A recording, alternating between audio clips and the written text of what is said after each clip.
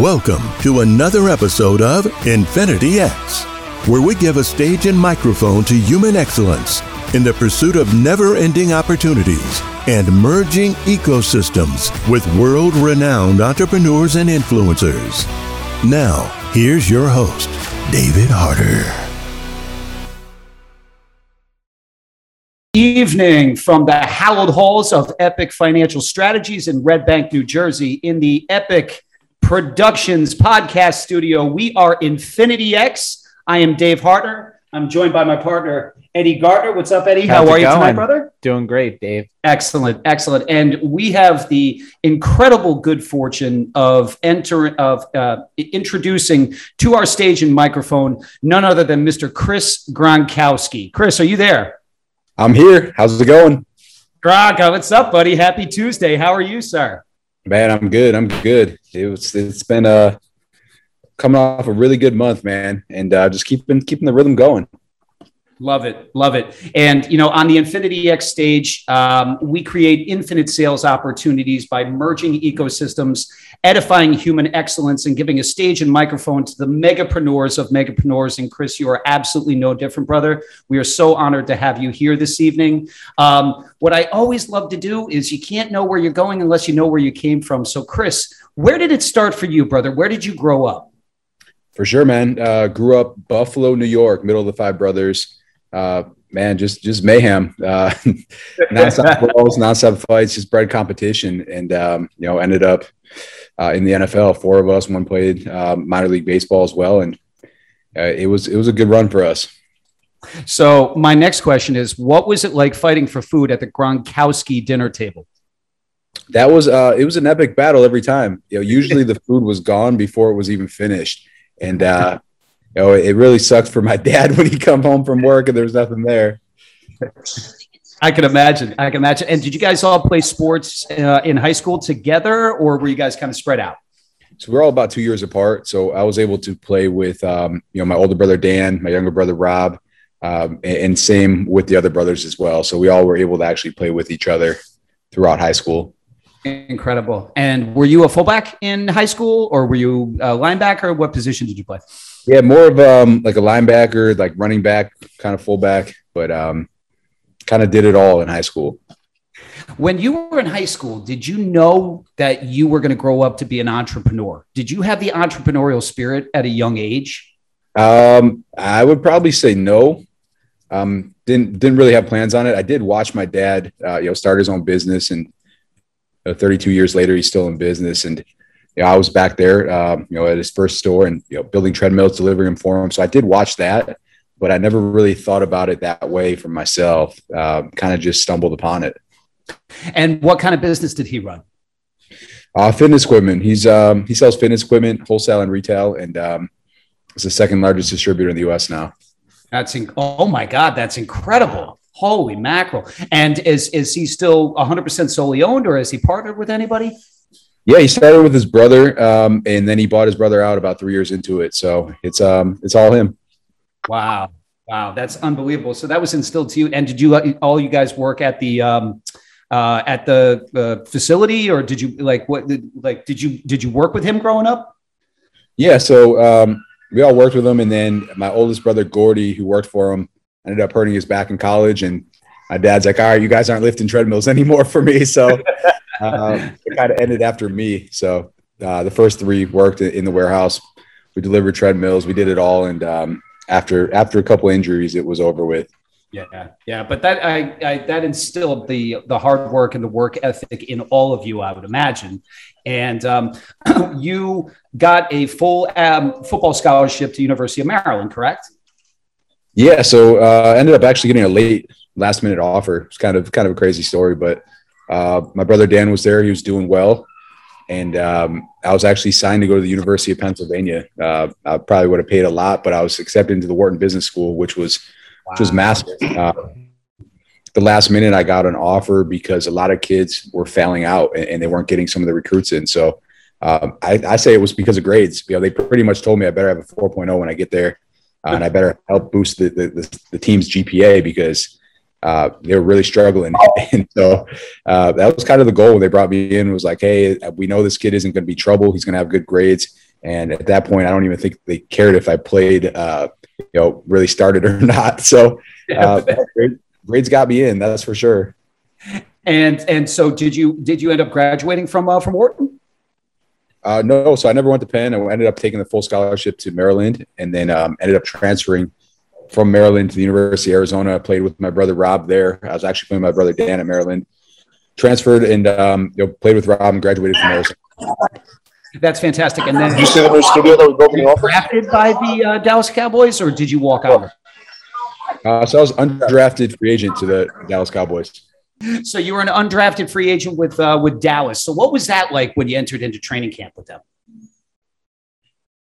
Okay, go ahead and unmute me.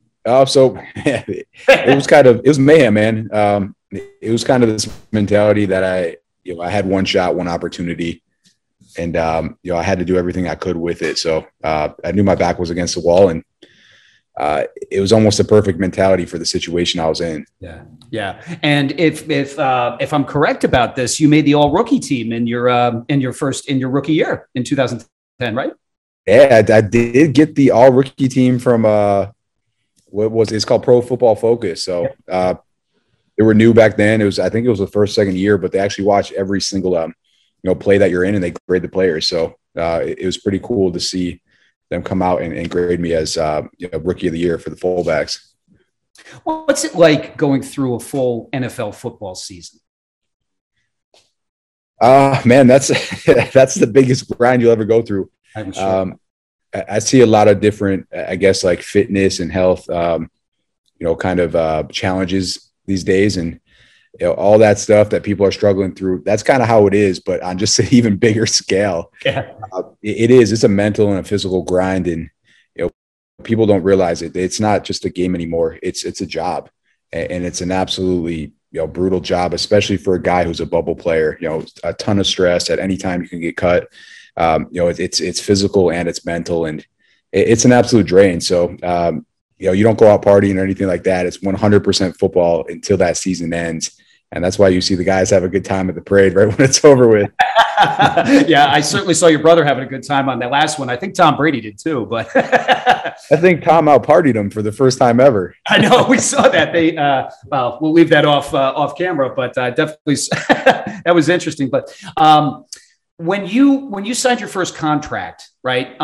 Did you seek advice, or did you have mentors in your world that were giving you guidance on things to do and not to do with your money? Yeah, my parents were amazing role models for us. So going back to our jobs when we were younger, we had a paper route at the age of, I think I was 10 at the time. We had that. We were umpiring. I was working for my dad. We really learned the value of a dollar super early on, and we saved all our money. I think I had 30 to 40K in my bank account going into college. So that was just all money that, it was, hey, save this. We're not spending it on anything stupid. My mom was sewing all of our, sweatpants back together, our socks. I mean, we really knew the value of a dollar, and we knew how to save money too. So parents definitely instilled that all into us. So, man, I went through college with nothing. We weren't allowed to work. My parents weren't giving us money. Yeah. The little money that we got, went towards rent and food. So Rob would use $50 in college. We were college roommates. He had $50 in his account. I'd play online poker to get extra money. And, it was just a grind. So when we got these big checks, it wasn't like go spend it. We were always all about saving and just being using our resources. I was still taking home food from the complex. Yeah. I think Rob's in year 3 and he's still taking home food from New England's complex, and I'm sitting at his house eating it. So it's just it wasn't getting money to us at that time wasn't like some amazing thing. We knew how to save it. We knew how hard it was to come by as well, and my parents did a great job instilling that in us. And I've been somebody who for years has always been of the opinion that college football players and college athletes in general ought to have the ability to market themselves and get paid. Real quick, what's your opinion about the new ruling that came out with the NCAA where now athletes can use their name recognition to their advantage and actually get paid for it? I mean, I think it's great. What I don't think people realize is that it's going to only benefit the top, maybe 3% of guys. So what's going to end up happening is it's going to become a massive recruiting tool that's going to be pretty unfair, I think, for the bigger schools or the schools with more money, because you're going to have all these 5-star recruits walking in with appearance at the local the local car dealership for $50K already lined up. Yeah. So I think that's what it turns into. I think they're going to have to find a way to regulate it again. And at the end of the day, I don't think majority of players are going to benefit from it. I think the very small, majority top tier players at the top tier schools are going to get a lot of money, and no one else is going to see anything. Yeah. Yeah. And so, going back to your playing career for a moment, because you certainly are somebody who has massively benefited and masterfully benefited from your name recognition and your entrepreneurial spirit, right? And I'll get to that in a few minutes. But as you're going through the NFL career, right? And I know that you moved, I believe, did you play for the Chargers as well as the Broncos? Yeah, so I got my Cowboys here, yep. Colts as well, and then I was with the Broncos for a year as well, and then I ended in camp with the Chargers, but never actually played for them. I got hurt in camp. Got it. And so at that point, Chris, when did you start to recognize that you were going to have to maybe kind of diversify what you were doing in your career in business? Was it while you were playing, or was it when you got hurt? Like, when did you have that aha moment? Before I ever made it, I just never thought there was going to be a chance. So, for me, there was always, a second plan. That second plan originally was I had an accounting degree from the University of Arizona, and I saw a really good opportunity to do players' taxes. What people don't realize is that players have to file tax in every state we play in, and it's super expensive. So after paying, I think I paid like $3,000 my first year for a CPA to do it. I was like, wow, I know how to do this myself. I started doing it myself the rest of the years, and I realized that none of the players knew how to do it. And I could have a really cool business for like 3 months of the year, just helping out players. Ended up transitioning because my wife started a business my third year. She was sick of trying to find a job every time I went to a new city. So she started the business, and I just saw opportunity there and jumped on board after my first contract ran out. Chris, Eddie here. What was it like? Because you had mentioned you didn't expect to make it into the NFL. What was it like actually making it there? What's that feeling like? It's definitely a huge accomplishment. The big accomplishment was 3 years. That's when you get pension. That's when you get benefits, health benefits, 401k, all that just really kicks in. So, after my first year, I was like, wow, this is really happening. It was kind of like, you still couldn't believe it. So at that point it was, I got to get 3 years. Let's get 3 years. Let's get all the benefits. And then after that, it was just all bonus. So I ended up getting 3 years. I went in my fourth year. I got hurt. I actually took an injury settlement, and I got credited a fourth season. So I got a fourth year of benefits as well. So absolutely massive for me. I knew it wouldn't last long. My mentality at that point was just, let's get 3 and let's go on to the next thing and use that money to really seed whatever I want to do next. Yeah. And I hear a lot of entrepreneurial, right? Obviously it comes from your family and your upbringing, getting that hustle inside of the NFL, helping people with their taxes. What was the transition like when you knew, okay, I'm done in the NFL, now I'm moving on? What's that transition like? It's rough for a lot of people. I had a lot of teammates, a lot of friends, struggle with it big time, because it's your identity. That's all you know. You've been doing it since, high school or before that. And then all of a sudden it's gone. And then it's just an ego check too, because you're making, my rookie year, I think I was making $35K a week. You got paid per game. So to go from that to making, maybe $60K a year is tough. And most guys don't want to do it. They also forget how much time and effort it took from high school on, where they played for free, to get to that point. But, I guess you kind of forget about that, but it's tough. It's really tough. I got really lucky though, because going back to my wife's business, she started it. It was doing well. My first contract ended. I had time to look into the business. I started working with her, and I signed another contract and went into Chargers camp. So it really gave me a lot of time to kind of, realize there's something great there and put time and effort into it. And then, I transitioned right into it and I went all in. So I was probably working 80 to 100 hours with the business. So I completely took my mind off of football or anything, other distractions, anything like that. I just went all in with the business. So for me, it wasn't a bad transition because I had something that I fell into that was great. And I ended up, after the first year, I was making more money with my wife than I was playing football. So Wow. it really didn't get any better than what, than what happened for me. So I definitely. What kind of business does she run, Chris? What kind of business is it? So it was a personalization company. She got a hand painted wine glass from her aunt and she thought it was awesome. So she started hand painting wine glasses. I'd come home from practice. She'd put them in the oven and I was like, wow, like this is going nowhere. 30 minutes to paint them. She was selling them maybe for like $20, something like that. She then had to bake them in the oven. She'd ship them out. They'd break. She'd have to replace them. And I'm like, what? But they sold and they kept selling. So she had to find a way to scale it. And she did. And then, it just showed us that there was this massive opportunity there in the personalized and engraved business with holidays, weddings, different events like that we could really jump on. And we did. So started sourcing product and really digging into the higher margin products and buying the commercial grade laser engravers with the money I had from the NFL. And it just took off from there. And by the way, I'm looking over your right shoulder. Is that Darren Sproles that you're absolutely about to knock out in that picture right there? Yeah, except that I clotheslined him there. I was coming off a block on a kickoff coverage, and actually I have a scar from it because I tore my pec that game, and I was out for the season. I had to have surgery after that. Oh my God! Holy cat! So was that the last one? Was that the final injury, or what was that? So that was my second year. I was with the Colts, and week 7 we were playing the Saints, and I think we were down about 54-3. It was a year that Peyton Manning got hurt. So we started the season 0-13. And I guess he looks like a small guy, you would think, compared to NFL players. But he's thick and he's fast. And when he's running full speed and you try to clothesline him, you get hurt, I guess. Bad things are going to happen. Man, yeah, I know. I remember that Saints team was like the greatest show on turf 2.0. It was that was what an unbelievable time to play in the NFL, Chris. What an experience that must have been.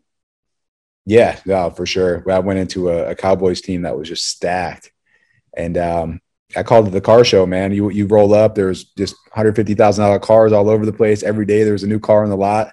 Man, it was crazy, but it was definitely a fun time to play. Chris, with that in mind, I want to go back to something that you talked about before. I find it so interesting that you prepared taxes for your teammates, and I would imagine for other people that you had relationships with in the pros. Are you finding that, because for years it's been talked about how some professional athletes are not necessarily given good guidance when it comes to finances, when it comes to making investments, right? That's not something that they ever really focused on. And so they can be impressionable, and there's a high trust factor, right? Are you finding now that is shifting, or do you think that is still something that is out there that needs to be discussed at a higher level? No, it's still out there. You don't know anything besides what you're doing. All you know is football. You don't really know anything about the outside business world at all until you leave the game and you kind of step into it. So guys don't know, and people are sneaky. They think you're their best friend, and they can play it off, and they know what they're after. So the NFLPA does a great job of trying to sniff these out.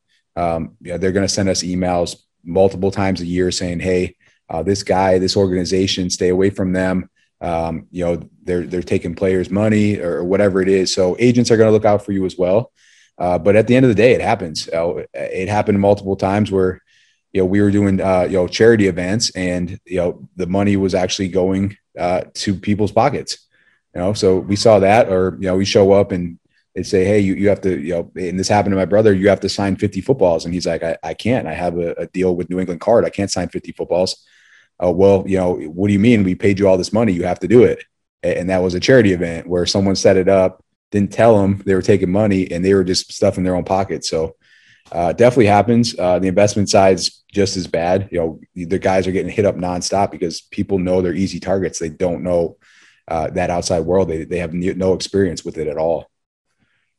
So, yeah. So the level, so still to this day, even the level of importance for education on matters of finance and matters of making good decisions going forward is still incredibly high. And there's a great big need for that is what I'm hearing. Yeah, absolutely. And they try, I mean, we have meetings and the NFLPA can try as much as they want, but when you're 21 years old and you got a bunch of money, you don't really listen that well.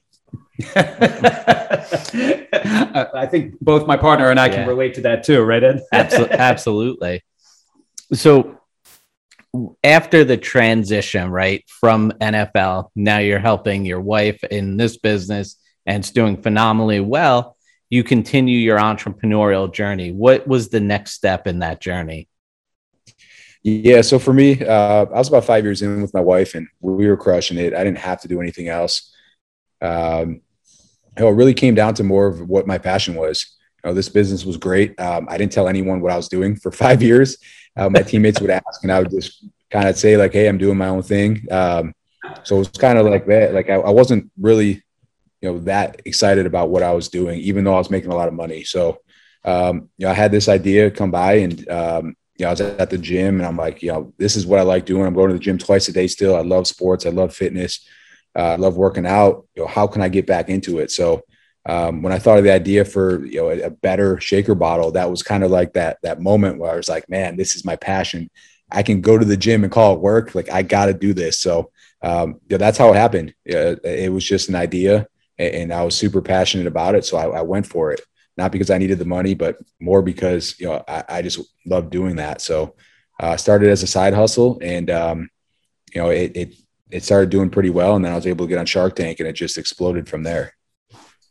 What was that like in comparison, right? So Shark Tank, we think of, sharks circling around and, looking for, this money, but are they taking advantage, not taking advantage? Are you getting the right deal? Going into that, I'm sure you did some preparation. What was that like compared to the preparation you would do, say, before a game? Yeah, it was, it's similar. You're going out there, you're looking at your opponents, you're studying them. I watched every single episode that I could. I was lucky enough to have 8 seasons before, I went up there. So I had every question written down. I had every answer for every question and I was ready. So they got me with one question. That was it. And I was shocked by it, but I still think they were wrong about it. But other than that, if you know what's coming and you're prepared for it, you're going to go up there and you're going to be confident and you're going to get offers. And we ended up getting offers from all 5 sharks. Well, I got to tell you too, number one, A-Rod can't hold a candle to you in a chugging contest, by the way, in flip cups, right? That's that's number one. Why Shark Tank though? Chris, I find that so fascinating because, you probably could have gone a number of different directions, right? With capital raise up for launching the business and for getting other private investors. So why did you decide on Shark Tank?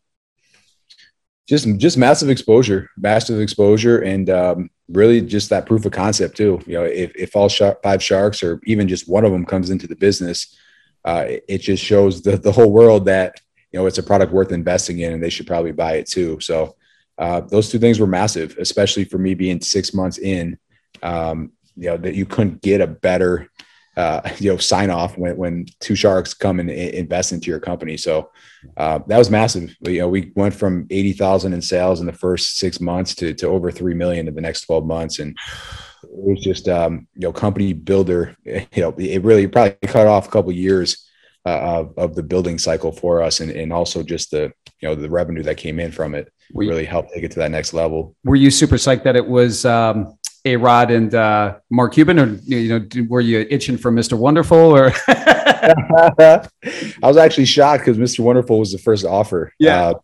Which usually never happens. He usually waits till the end and then gives you some terrible offer right at the end. And they're so crazy as offers too. They're all over the place with equity and all kinds of stuff, right? Oh yeah, he tries. He really tries to really get the most out of it. That's for sure. So I was pumped when he was first, and then really wanted Mark and Alex just because they were sports guys, and they were in 2 different sports that I wasn't in. So really felt like we locked up the big 3 sports in the U.S. when they jumped on board. And are all five of your brothers? It's five brothers, right? Five, or is it four brothers? No, it's five total. So four brothers. Yep. Are all four of your brothers now equity partners in Ice Shaker, or is it just Rob, or what's the structuring look like now? So it was originally just me. Rob ended up retiring and buying out Alex when he retired. So he didn't really know what he wanted to do. So he reached out and said, "Hey, I want to get into the business world." He saw a great opportunity. He loves the product. So he ended up buying Alex out. So he is a part owner now. So it's Rob, Mark Cuban, and I in the company right now. What's it like working with Mark?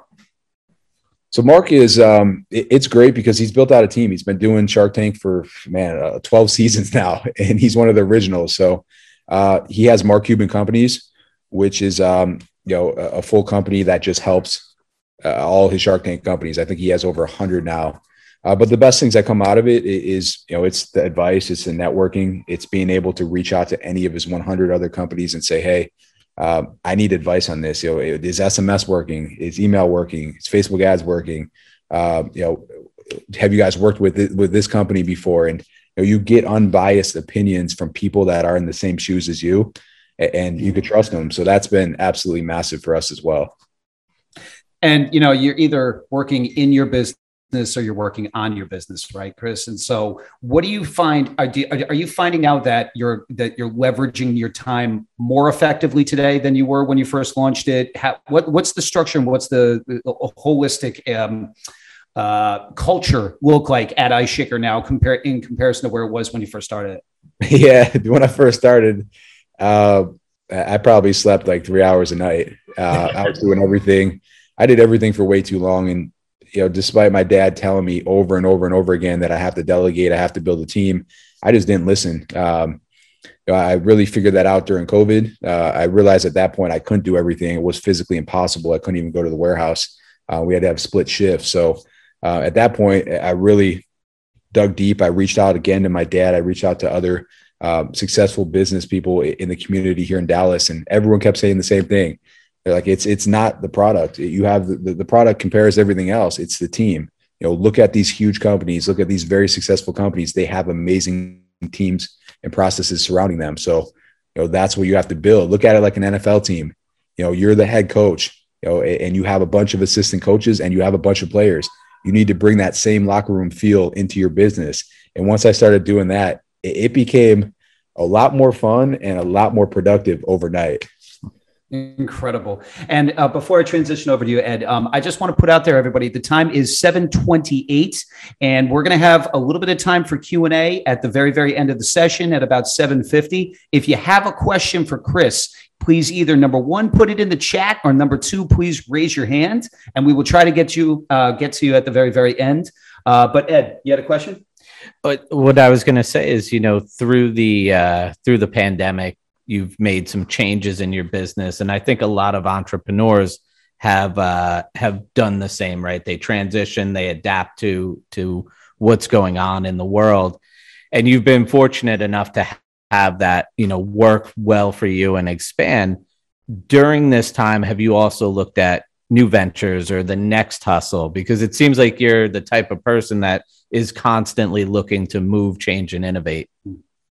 I was doing that a lot early on, but really I was getting spread too thin. So I've locked down. We have a great path. We have a great budget forecast. Everything's kind of in line now, which I didn't do right away. That was something I also struggled with and really had to implement. And now that we have this clear path, and the more things I try to bring on, the worse you end up doing. You really can't focus. So instead of bringing on new ventures, it's really just expanding the product line. We have jugs coming, we have coolers coming as well. And it's all geared more towards fitness and sports, where our competitors are more geared towards either drinking or hunting and fishing. So we really want to be that sports brand. We want you to bring our coolers to your kids' game, but also use that same bag for your prepared lunch and your meal prepping. So that's kind of the space we fit into. And instead of bringing on new ventures, it's more of, how do we expand into new things with Ice Shaker? That's Awesome. incredible. And Chris, it looks like we have a couple of questions just popped into the chat. One of them that I just saw was, what's the website and where can people go for your inventory and take a look at Ice Shaker? For sure. Yeah. So it's iceshaker.com. We sell on our website. You can customize there as well. You're going to get the best product selection there. We always do stuff to keep people on our website as well. So, there's free items that get added to the cart as well, over $100, stuff like that. So definitely recommend the website. If you're just a huge Amazon lover, obviously we're there. We're at Vitamin Shop, we're at GNC, we're at Lifetime Fitness as well. We're in grocery stores. And we just got our first PO from Walmart coming for spring too. So that was a pretty big deal getting that last Friday. Came in. Amazing. And really was a big end to our biggest month so far. So it's been pretty cool. That's incredible. That's incredible.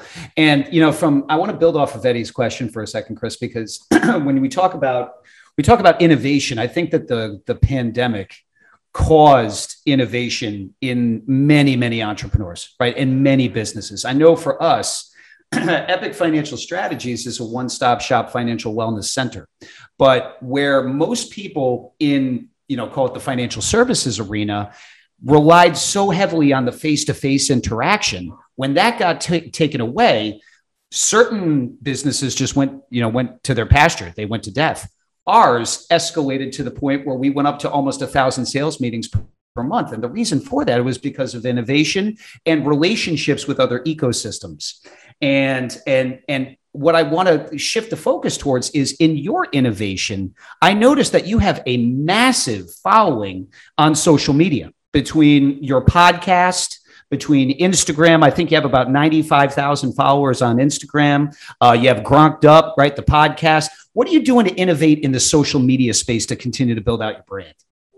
Yeah, I do a lot with social. In TikTok's actually my biggest platform, which surprises a lot of people, but massive reach. It was actually, I got challenged on my podcast to try to build my TikTok profile. And within 30 days, I was able to grow it from, I had about 10,000 followers to over 350,000. And wow. And within 30 days, I reached over 50 million people with my video views. Wow. So that really came about just because of the pandemic as well. I realized that, online was going to be a huge focus. People weren't leaving their houses. How can I reach them? And how can I reach them efficiently? The cheapest way possible, which was for free with social media, and do so in a way that made an impression on them. So I sat back and said, how can I drive value to these people? How can I provide them with something that they're going to either use or they're going to share or they're going to be entertained by?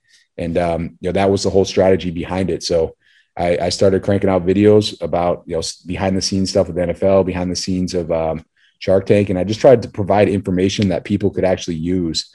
And with that, and by doing that, it created value and trust. They started trusting me, and then just naturally would buy the product as well, just because they felt like, I helped them out and they wanted to help me out as well. So we have a question here from Trevon Gross, and Trevon asks, what did you learn in football that you have applied to your business and life? A lot. So definitely not the day-to-day skills. That's the one thing about leaving the NFL. I mean, the things that you work on each and every day, like how to actually block someone, those daily skills, they're all useless after you're done playing. What you learn is, you learn hard work. You learn how to put a schedule together. I still think being a student athlete is incredibly hard. When I left college, I was like, wow, that's insane. I mean, you're a full-time student plus a full-time athlete, and you have a full schedule, and then you're still trying to party and have fun at the same time. So if you could get through all that, still have good grades and still be successful in football, that's a huge accomplishment. And you just naturally learn how to manage your schedule in a very efficient way. Teamwork's absolutely huge. Going back to kind of that whole thing where, I took way too long to implement a team. When I finally did, it finally clicked. And that was one thing that you see, but you don't necessarily apply right away. So I'm glad I finally did. But yeah, when it comes down to it, it's similar. You're waking up early, you're grinding, you're putting that work in. Hopefully you built an awesome team and you have the same goals and you're working towards the same thing every day. So once you get there, it definitely feels like a locker room, and it's very similar. What's your focus on growth up? What do you focus in on, Chris? Is it broad-based topic? Is it focused? Like, where do you see the podcast going from there?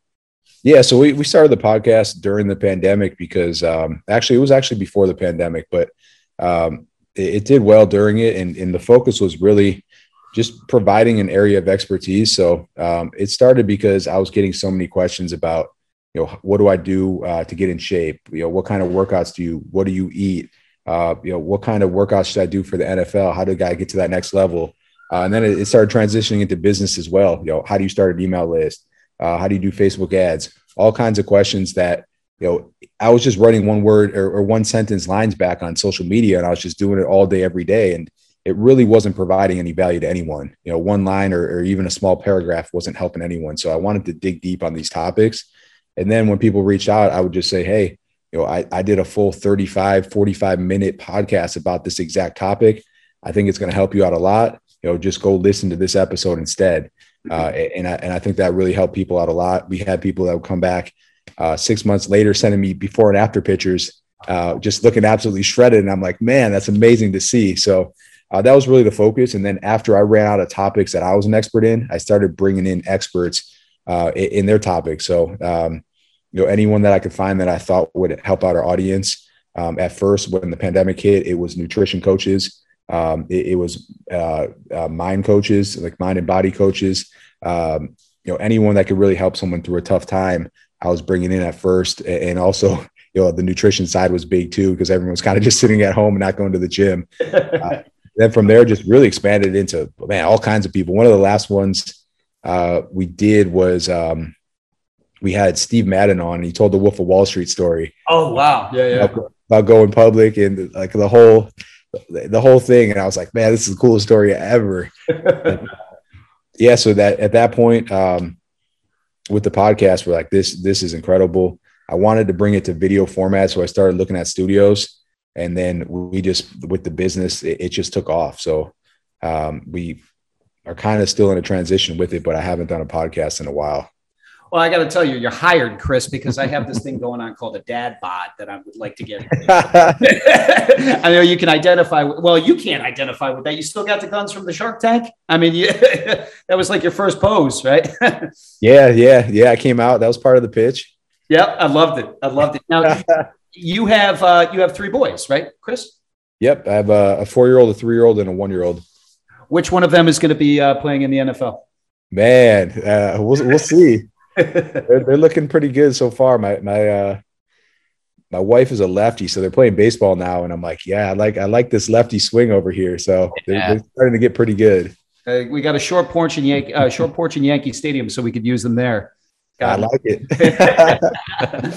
Chris, before we get to some of the questions, because the chat is absolutely blowing up, and I know a lot of people have questions for you. And I again want to thank you so much for spending the time on the Infinity X stage. I think what you've done is absolutely inspiring. I would love to hear more about if you plan on building education for NFL players. Like, as you had mentioned, are you still doing any type of taxation or tax prep or anything like that for any of the guys that you played with or that you have relationships with? No, so I don't do it anymore. I try to help out whenever I can, though. I do get asked a lot by the NFLPA to come speak, help out players and do events like that. So I have spoke at a couple of them, and I think I'm one of the few guys that leave and have a really cool story to tell. So I like going back and we're trying to get guys to think about it a little bit more while they're playing, because that's really the opportunity you have to really build your audience and really think about that next step. So it's so hard to do because you are just, you're focused on being the best player you can, but there is an off season, and there's an off season when, you're not doing that much, and there is time to take advantage of some of the programs. So when I was playing, I did, take advantage of the programs. I went back to the entrepreneurship program at Harvard, and, I was able to take a week-long course there. It was actually with, their best professors. And I know that because the students that came in to also help teach us would complain that we got the best teachers, and they've been trying to get in those classes for years. So huge opportunities that you can take advantage of in the off season. And I try to get the players to think like that, because it doesn't matter how good you are, it's going to end at some point. It could end tomorrow. You never know. It's just one injury away from your career being completely over with. So guys have to be ready for that next step. I'll tell you one thing that's not going to end is your innovation, right? Because if where you're standing right now is even remotely close to what you're going to innovate in the future, I would be absolutely shocked, Chris. So what does the future look like for Chris Gronkowski, right? What is the future? What are you looking to expand out on? Where do you see it? Where do you see this growing over the next 5 years? Yeah. I mean, I tell people all the time, I think it took me 4 years to really learn how to run a business correctly. Now I'm kind of that guy that everyone comes to and says, hey, how'd you do this? How'd you do that? And I feel like I can go into any situation now and really help people out. So I do it every once in a while, but once you figure it out and once you kind of build that culture and team, the sky's the limit. At that point, it's just, you continue to put the pieces in place. You go attack the thing that you think is going to be the most successful for you. You figure it out, you put that process in place, and then you put that team member there. And that's all I'm doing right now, is attacking what I think is the best areas for growth for us. So I think the future is going to be pretty big. We're definitely doing well. We're hitting and beating our forecasts. And I think the sky's the limit right now. So I'm excited to see where we end up in about 5 years. That's fantastic. And, they say culture in business is everything, so what if you could give advice to the entrepreneurs that are on here, the business owners, in terms of the culture that you continuously look to build inside of your company, what advice would you give to them? Yeah. So this was my advice for my dad, 32 years in it. He had kind of that same structure to, keep people incentivized and also keep them as a team. But he incentivized everyone as a team. All his team leaders were incentivized as a team. I thought it was the most genius thing ever, because everyone holds each other accountable. But a great example is, you're going to have a sales team. They're going to try cramming orders in the last minute. They're going to do whatever they can to get an order in, right? They're going to promise one day shipping or get it out the next day. And all that would do was, cause conflict with the guys in the warehouse that were trying to customize the bottles and get them out. So my dad simply said, hey, I put this structure in 32 years ago where everyone's incentivized as a team. So it's not your sales guy getting a bonus for, cramming all these last minute terrible orders in. It's not your team as an overall profit and goal that's getting that bonus. So once we did that, everything changed. Everyone started cheering each other on. It became that locker room feel. And that was absolutely massive. And then for me, the thing I don't like doing is I don't like sitting there disciplining people. So it almost became this self-monitoring thing where, if someone wasn't doing well, everyone else's bonus depended on it as well. And it kind of just flushes you out or really gets everyone kind of on you so that you do start doing the work. So I thought it was one of the greatest things ever. It took a lot of pressure off my shoulders and it really aligned everyone together. And so I highly suggest that. It was hard to kind of figure it out, but there's ways to do it. And if you can figure that out, that it's massive. It's definitely a huge step. And anytime you can incentivize people in any way, they're definitely going to feel like they're more a part of it. And, they're going to work as a team together as well. It's going to take you to that next level. Incredible. We are infinityx.com. Eddie Gartner, Dave Harder. We are here with the mighty Chris Gronkowski, all things megapreneurial. And Ed, why don't we go to the chat here? Yeah, and, answer. I actually wanted to bring up a world-class entrepreneur. Wayne Rice has his hand raised. Ooh, all right. Wayne, go ahead. Let's go ahead and unmute Wayne Rice. There he is. Hey, guys. Hey, Chris, how are you doing, man? Doing well. Can you guys hear me? Okay, good. Gotcha, Wayne. So, Chris, I had a two-part for you. One is, what's the greatest challenge that you had to overcome working with your wife? Is what, if you haven't done something already, what will you do to teach your kids what you know as far as entrepreneurial-wise and financial-wise as they grow older? I like it. All right, greatest challenge with the wife. I think it was kind of just splitting responsibilities because, anytime we got on top of each other, we tried to do the same thing in the business. It obviously became a huge issue and a big problem and turned into fights. So we had to find a way to kind of set our own roles and really give each other responsibilities. So that was by far the hardest part. And then once we did, it was fine. It was no big deal. People ask all the time, how do you do it? We're not stepping on each other's toes. We're doing our own thing all day long. And then we're kind of meeting up at the end of the day, just like any of our other team members, and saying, hey, how can we get better here? And kind of going over notes. So it ended up being great. It's definitely been great. And we complement each other well. So that's been good. Part two, what will I teach my kids? This has been hard for me, because when you have money and when you could give your kids whatever you want to, it's hard to say no. And I think one of the things that parents have to do is say no. My mom was a great example of it. Every time we walk by the candy aisle, all 5 of us try to grab candy, and not once ever let us get candy. It's just how it was. We used to do, the Burger King chant when we drive by Burger King. We all chant Burger King, Burger King. And all of our friends and their parents would be sitting in the Burger King line after practice. And my mom would drive by every single time. Like, there was no giving in no matter what, but there was no handouts. Everything you had to earn. And it sounds like, it sounds easy to do, but it's, once you have kids, you're like, wow, this is actually really hard to do, especially when you have the money to do it. So that's the one thing that I want to make sure I do, is I make sure that they earn everything they have.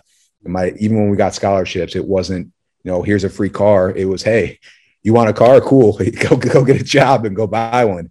If you want to go to college, awesome. My dad said he would help us pay for it, but we'd have to pay him back. So that's how it always was, you earn everything that you have.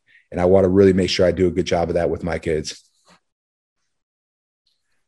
Other questions, Ed, in the chat? Thank you, Wayne, for that. Wayne, you're the man. There are some comments in here talking about your support for the military, and that's a beautiful thing. You talked about how you keep your team motivated. Somebody, Nikhil is asking, he says he's a huge morning person. Do you have a specific routine for your morning? Yeah, it kind of changed when COVID hit, but I was definitely big, and it still is, because with 3 kids, you have to find times where you could really focus. So for me, it's either when they go to bed or it's before they wake up. So I do wake up early. I was up today at 4:30. At this point, I like to get a good hour at least of just really locking in, focusing. For me, this morning, it was the end of the month financials, which, if I'm not locked in for those, it's definitely a rough day. So I'll wake up, I'll really focus and crush out what's the most important things that really need a lot of attention. And then I'll actually go to the gym, usually around 6:00. And I'm kind of, finish that hour and a half of tough work, got to get it, kind of reset and kind of balance myself back out, get that stress out, get that workout in. And then I'm back home, get the kids ready for school, and I get them off to school, and then it's back on to work. So that's the schedule that works for me. And then, during the day, it's just kind of, it's a lot of back and forth with all kinds of things popping up. So I want to make sure that those really important things were done in the morning. Start your day when it's dark, right? That's the advice that a very successful entrepreneur client of ours gave me about 2 years ago. And I totally identify with that, Chris. And, with that, success leaves clues, right? You're a massively successful guy. You had terrific role models in your parents. Obviously, your brothers have experienced a massive amount of success as well. But who are some people that you match and mirror and model after in the business world? Who are some people that you would consider to be mentors of yours? Yeah, for sure. When I first started the business, I would listen a lot to the MFCEO Project podcast from Andy Frisella. So, he was out there 300 episodes in, just talking about everything you possibly think of with business, down to even, email lists. I started my email list the day after I listened to his podcast about emails.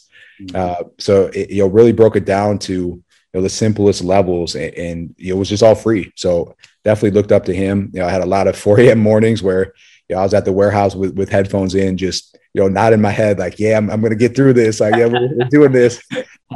So definitely looked up to him. Was lucky enough to then have him on my podcast, which was an absolute honor. But definitely him, my dad, for sure. I don't think I use my dad enough as a resource. was kind of one of those things where, like, you think you could do it on your own and you don't need to listen to pops. And then, 4 years into it, you're begging for his advice. So now I'm on the phone with him whenever I can. And I'm like, hey, Dad, how did you figure this out? He has over 200 employees now. And like, how did you do it? Like, what got you to this point? And it's, it's just, you slowly learn over time, and you pick up things. And, at one point he did have a company come in, a consulting firm come in and kind of restructured his business for him. So he's given me all those tips over 32 years for free, which is absolutely massive. So I now do listen to him and call him all the time for advice.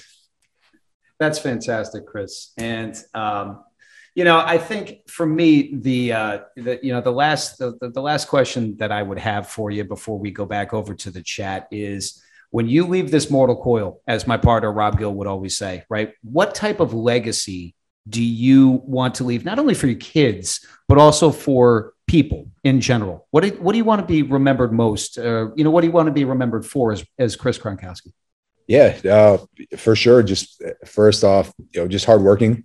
I think that's always been a staple of mine. I'm always going to show up, going to be consistent, always going to get the work done. You can count on me at the end of the day. And I think really that's what makes most people successful.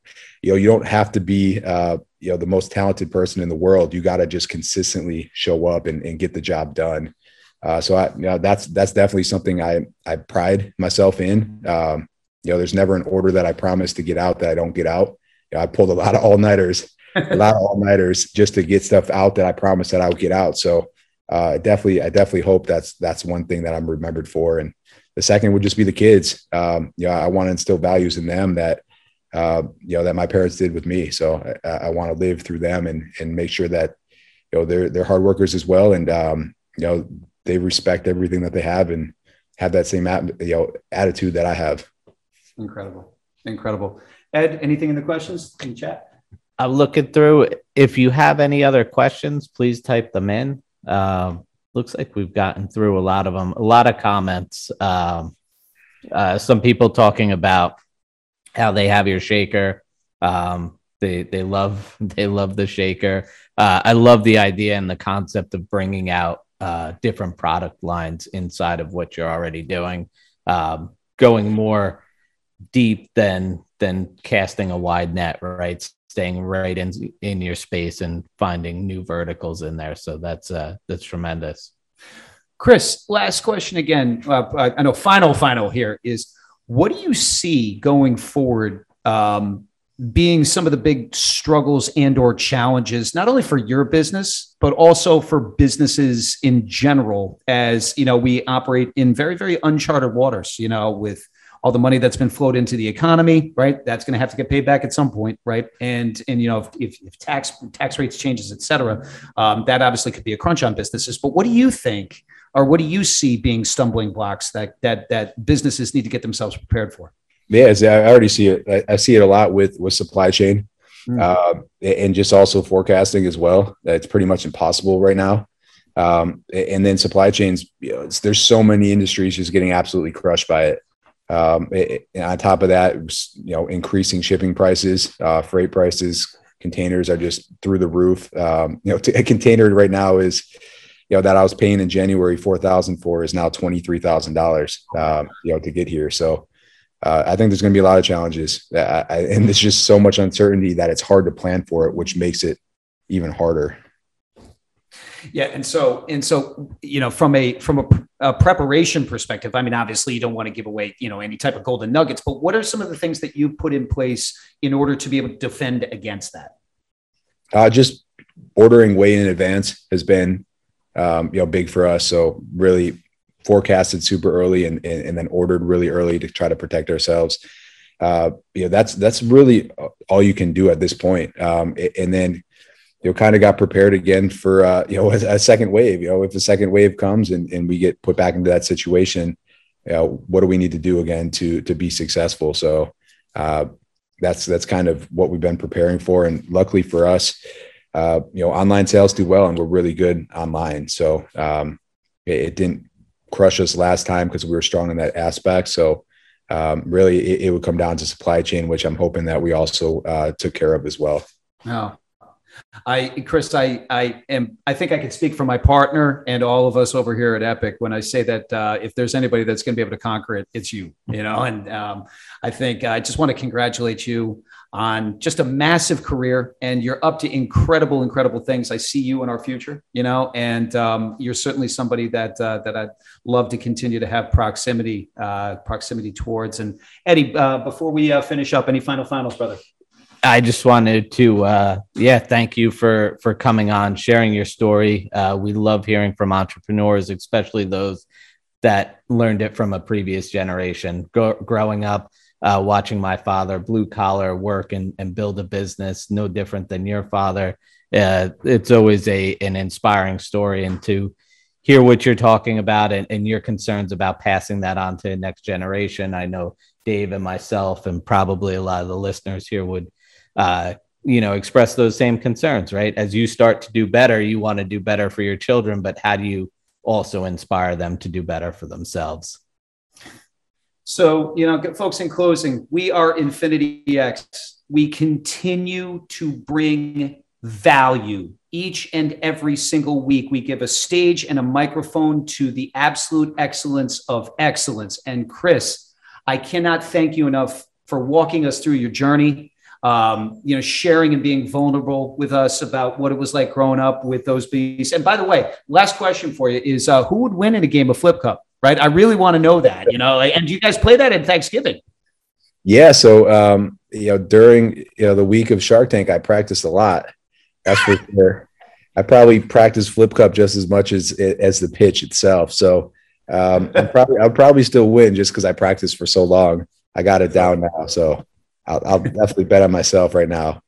No question. Well, I would bet on you too, brother. You're a winner. And I just want to congratulate you for everything that you're up to in the world, where you're going. We continue to expect to see just amazing, massive things out of you. And Chris, it's just been an absolute honor and a privilege to have you on the Infinity X stage, brother. And, any parting words for the audience before we conclude? Oh, man. No, I really appreciate having me on. I'm excited. I'm excited for the future. So that's a good thing. When you're excited about what you do, I think that's what's, the most important thing. If you have passion for it, you're going to be great at it no matter what. So you'll find that passion. Start as a side hustle if you need to. That's what I did.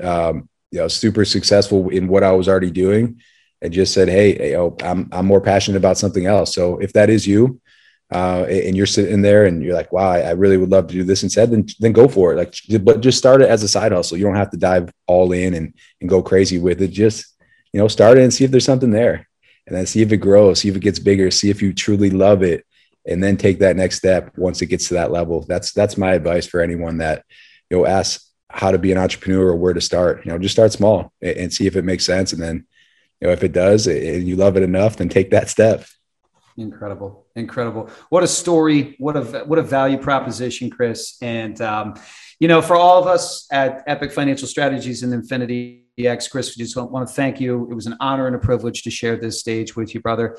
And folks, this is going to be the conclusion of our session tonight. We want to thank you again on behalf of my partner, Eddie Gartner, Rob Gill, who could not be here. We are Infinity X. We are infinityx.com. Until next week, we will see you next Tuesday. Chris, you're the man. Really appreciate everything tonight, brother. And please, with everything that's going on out there, please stay safe as well, my friend. Thanks so much, guys. Thanks for having me. Thank you, everyone. Thank you, Chris. Thank you. Everybody have an amazing night. And until next week, we are Infinity X. We will see you next Tuesday at 7 p.m. Everybody have an amazing night.